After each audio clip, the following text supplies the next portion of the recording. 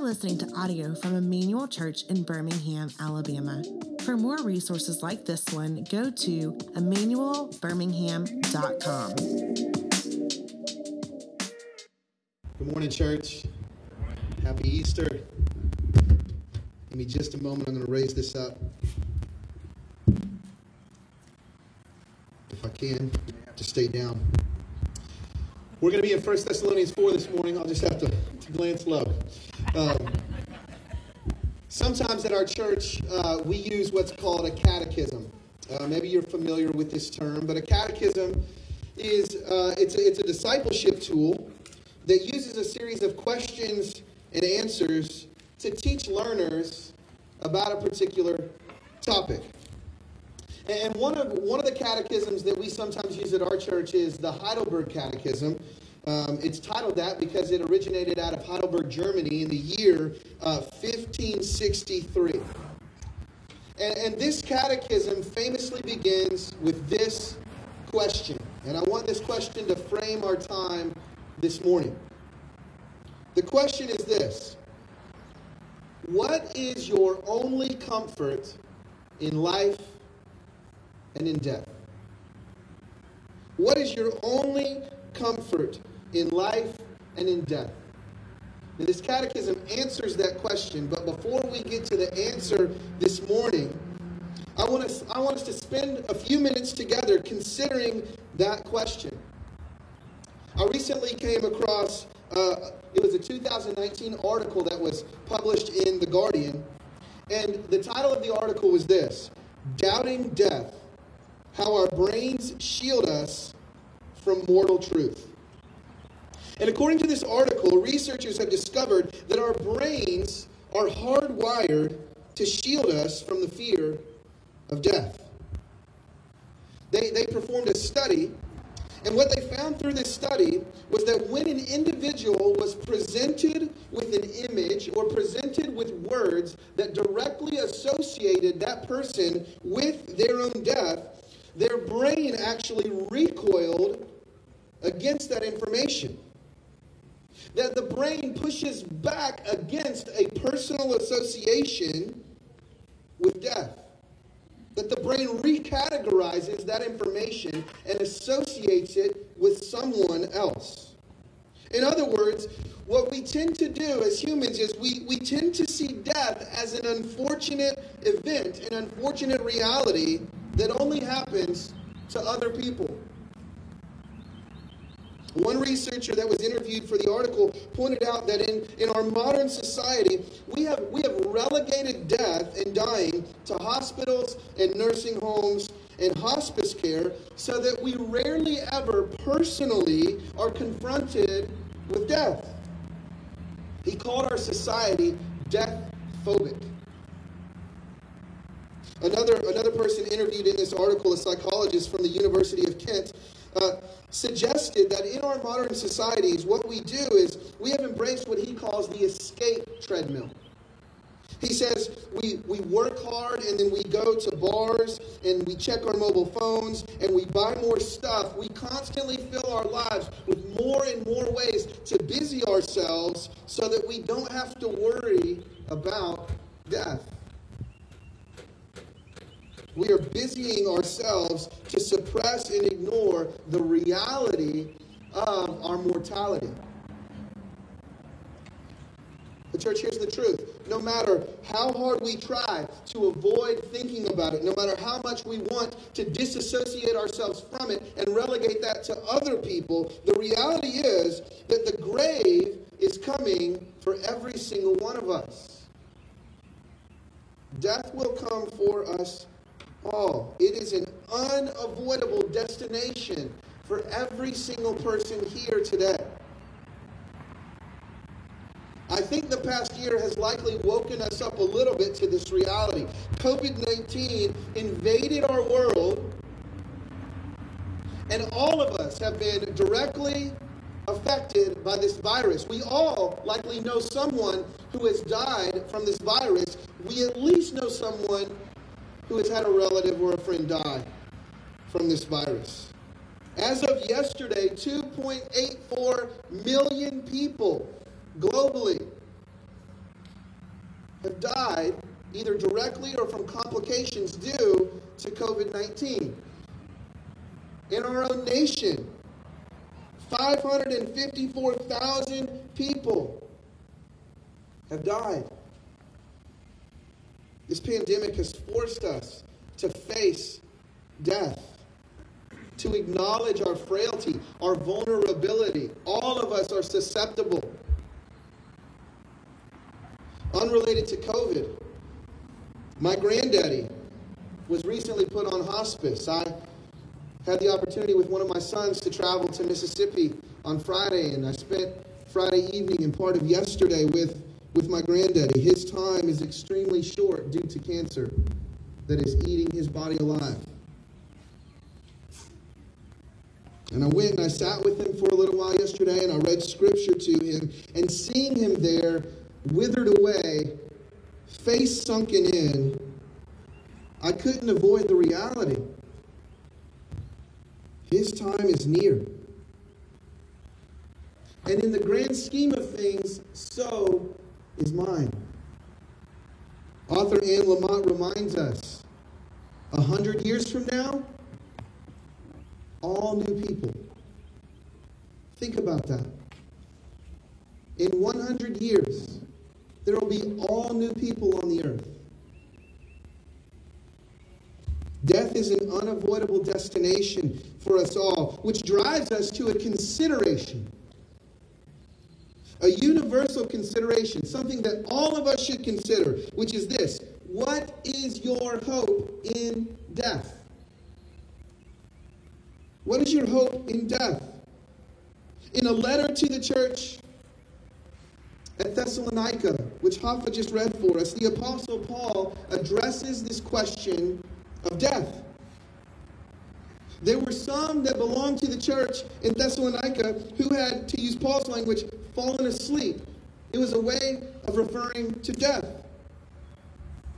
And naturally, the church, the Thessalonian believers, they experienced grief over the loss of their loved ones. They mourned the death of their friends, of their family members, of their church members who had died. In fact, it would be strange if we felt no sadness over death, because death is not normal. It is right. It is right for us to grieve and to mourn and to feel sorrow. But the Apostle Paul writes this letter to this church of the Thessalonians, and he says it's okay to grieve, but I don't want you to grieve without hope. I don't want you to despair of death. Paul is concerned that these believers have hope in death. And so he writes to them and he says, brothers and sisters, I don't want you to be ignorant of this truth. I don't want you to be uninformed of this reality concerning those who are asleep, those who have passed away, so that you will not grieve like the rest who have no hope. Paul says the believer has hope in death. I have a good friend who recently attended the funeral of a young boy. The parents of this boy were not religious, but they wanted some way of memorializing his life. They wanted some way to bring dignity to his life. And so they asked a Unitarian Universalist minister to perform the ceremony. My friend tells me that it was the saddest funeral he had ever been to, because the best that the minister could muster up to these grieving parents was that science tells us that energy is neither created nor destroyed. So in this boy's passing, his energy was still somehow with us. Church, can I tell you that there's no hope? There's no hope in that. There's absolutely no hope in that kind of message, in that kind of reasoning. There's only grief. There's only despair. But the Christian perspective of death is very different. The gospel offers us a unique solution to our dilemma of death.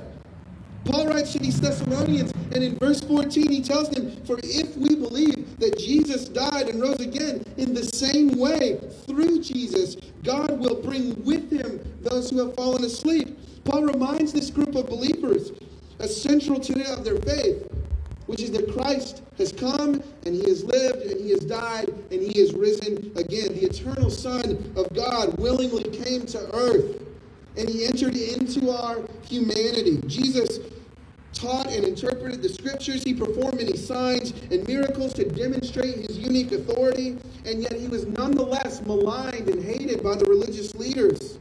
He was falsely accused and condemned and sentenced to die on a cross. And even though he didn't do anything wrong, Jesus suffered according to the definite plan of God so that he could pay the penalty for your sin and for my sin in the place of sinners on that cross on a Friday. But the story doesn't end there.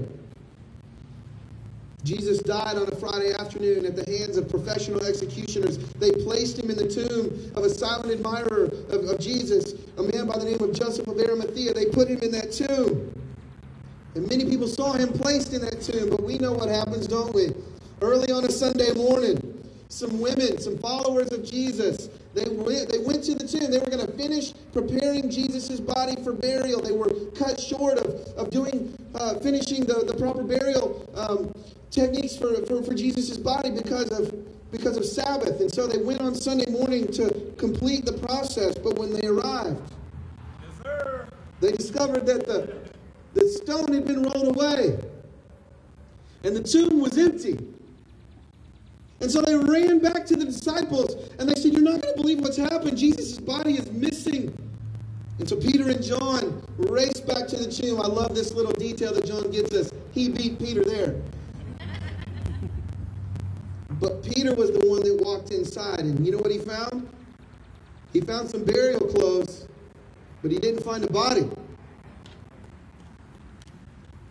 And later that day, as the disciples, confounded and confused and scared, were all gathered together, perplexed and fearful, suddenly we're told that Jesus appeared to them.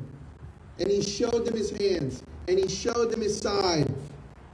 And he reminded them of his prediction that he would be handed over and crucified and buried, but that he would rise again. And over the next 40 days, Jesus appeared to many different people in many different places. We're told 500 people at one point in time.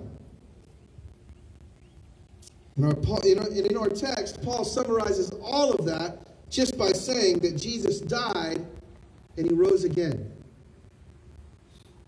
And this, by the way, is what distinguishes the Christian faith. It's what distinguishes our religion from every other religion in the world. See, you can travel to Kushinagar, India, where Buddha was cremated. And what you'll find there is a stupa that was erected over the site where some of Buddha's ashes were spread.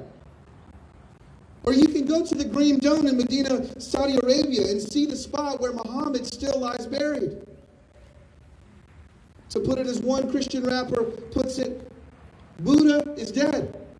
Muhammad is dead. Gandhi and Haile Selassie are dead. Elijah Muhammad is dead. However, Jesus is alive. And if you go to the Holy Land and travel to the Garden Tomb where Jesus' body was placed, what you'll find is an empty cave. And this is the reason why this day is so significant. It's the reason why Easter is so significant. It's because Christianity is distinguished from every other faith. It's the reason why we have hope, because we believe that Jesus was resurrected from the grave. And this not only proves that he was who he said he was, that he was the Son of God, it means something else. It means that Jesus' resurrection is a pattern of what will happen to everyone who is united to Jesus by faith. Paul says, if we believe that Jesus died and rose again, in the same way, through Jesus, God will bring with him those who have fallen asleep. In other words, just as Jesus rose again, so too will everyone who believes in him.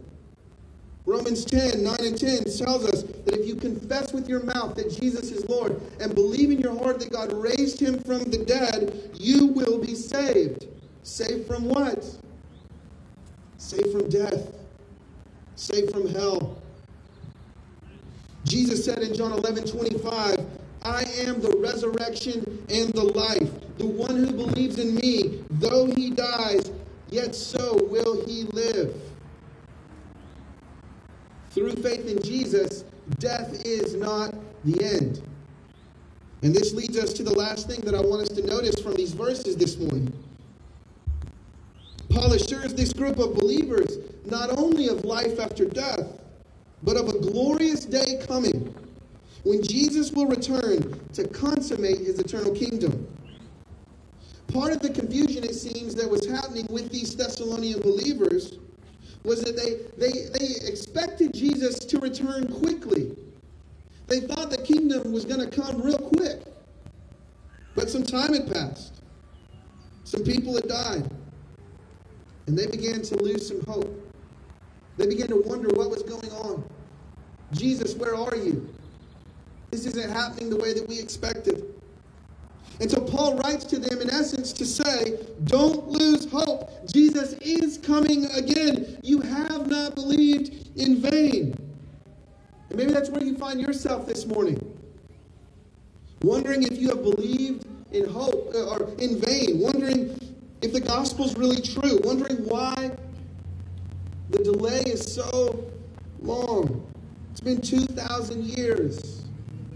And there's so much brokenness in our world. And maybe you find yourself asking, if the resurrection is true, why is there still so much sin and so much turmoil? Jesus, why don't you come back already? We're reminded in 2 Peter chapter 3 and verse 9 that the Lord is not slow as we might consider slowness, but he is patient, not willing for any to perish, but for all to come to repentance. The reason for the delay is because God is not done bringing hope to the hopeless. The reason for the delay is because God is not done bringing sons and daughters into the family. The reason for the delay is because if God were to instantly come back and do away with all sin and all brokenness, that would include people. He's patiently delaying so that more can trust in his Son, Jesus. But make no mistake, Paul says, a day will come. A day will come when God says it's time. Paul says the Lord himself will descend from heaven and the dead in Christ will rise. What that means is the bodies of those who have passed away will rise to rejoin their souls. Those who were in graves, their bodies will rise from the tombs. Those even who were cremated, their ashes will come together and join their souls in the air. And then Paul says, those of us who are still alive at the return of Christ will be caught up together with them in the air, and we will meet the Lord in the air. The picture that Paul paints of this day is of a coronation ceremony. The king is coming to inherit his kingdom. The trumpets are going to blow. The angels are going to shout. They're going to announce that the king has arrived. They're going to unroll the long red carpet, and we're going to catch up with Jesus in the air, and we're going to stand on either side of that carpet, and we are going to parade his coming. And we're going to bring him into his kingdom. And in that moment, the world will be wiped clean of all sin. The world will be wiped clean of all brokenness. There will be no possibility of another pandemic. The new heavens and the new earth the new heavens will descend down to earth. And King Jesus will inherit his kingdom. It's going to be epic. It's going to be amazing. You don't want to miss that day. The Apostle John was given a glimpse of that coming day. He describes it this way in the book of Revelation. He says, I saw the holy city, the new Jerusalem, coming down out of heaven from God, prepared like a bride adorned for her husband. Then I heard a loud voice from the throne. Look, God's dwelling is with humanity, and he will live with them, and they will be his peoples, and God himself will be with them and will be their God. He will wipe away every tear from their eyes. Death will be no more. Grief, crying, and pain will be no more, because the previous things will have passed away. Then the one who is seated on the throne, that's Jesus, he declared, behold, I am making all things new. Paul finishes this way. He says, and so we will always be with the Lord.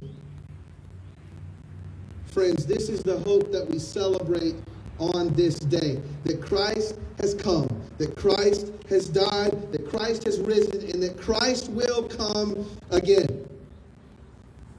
And the Apostle Paul concludes this portion of his letter by telling the church, therefore, encourage each other with these words. Encourage each other with these words. With the hope of the resurrection. With the hope that we have in death. That's why we've gathered this morning, to encourage one another. To hear the truth sung on each other's lips. We began this time with a question. What is your only comfort in life and death? This is how the Heidelberg Confession answers that question. What is your only comfort in life and in death? That I am not my own, but belong, body and soul, in life and in death, to my faithful Savior, Jesus Christ. It goes on to say, because I belong to him, Christ, by his Holy Spirit, assures me of eternal life and makes me wholeheartedly willing and ready from now on to live for him. Through faith in Christ, here's the good news of the gospel. Through faith in Jesus, you can be assured of eternal life. You can have the assurance of eternal life. And right now, you can surrender yourself to him. Eternal life is not just hope in death. It's the presence and power of Jesus right now, in you and for you. This very moment. What is your hope in death? May it be that you belong, body and soul, in life and in death, to Jesus Christ. Let's pray together. Father, this season has reminded us that life is but a vapor, that our days are fleeting, that we are like grass. But Lord, though we face the reality of death, we do not have to fear. God, help us to know that because of your Son, Jesus, because he died and rose again, we do not have to despair of death. We are not those who grieve without hope. The tomb is empty, and so are death's threats. We have the hope of eternal life. We have the promise of a coming kingdom. Just as Jesus was raised from the dead, so shall we who are in Christ. And one day we will reign with King Jesus in a new heavens and a new earth. And so, Father, help us to live each day in light of the promise of eternal life. Holy Spirit, would you fill us and would you send us to go tell others of the hope that we have in Jesus? May we live each day in light of his soon return. Help us to make the most of the short time that we have, God, hoping in Jesus each step along the way. We pray this in his strong name. Amen.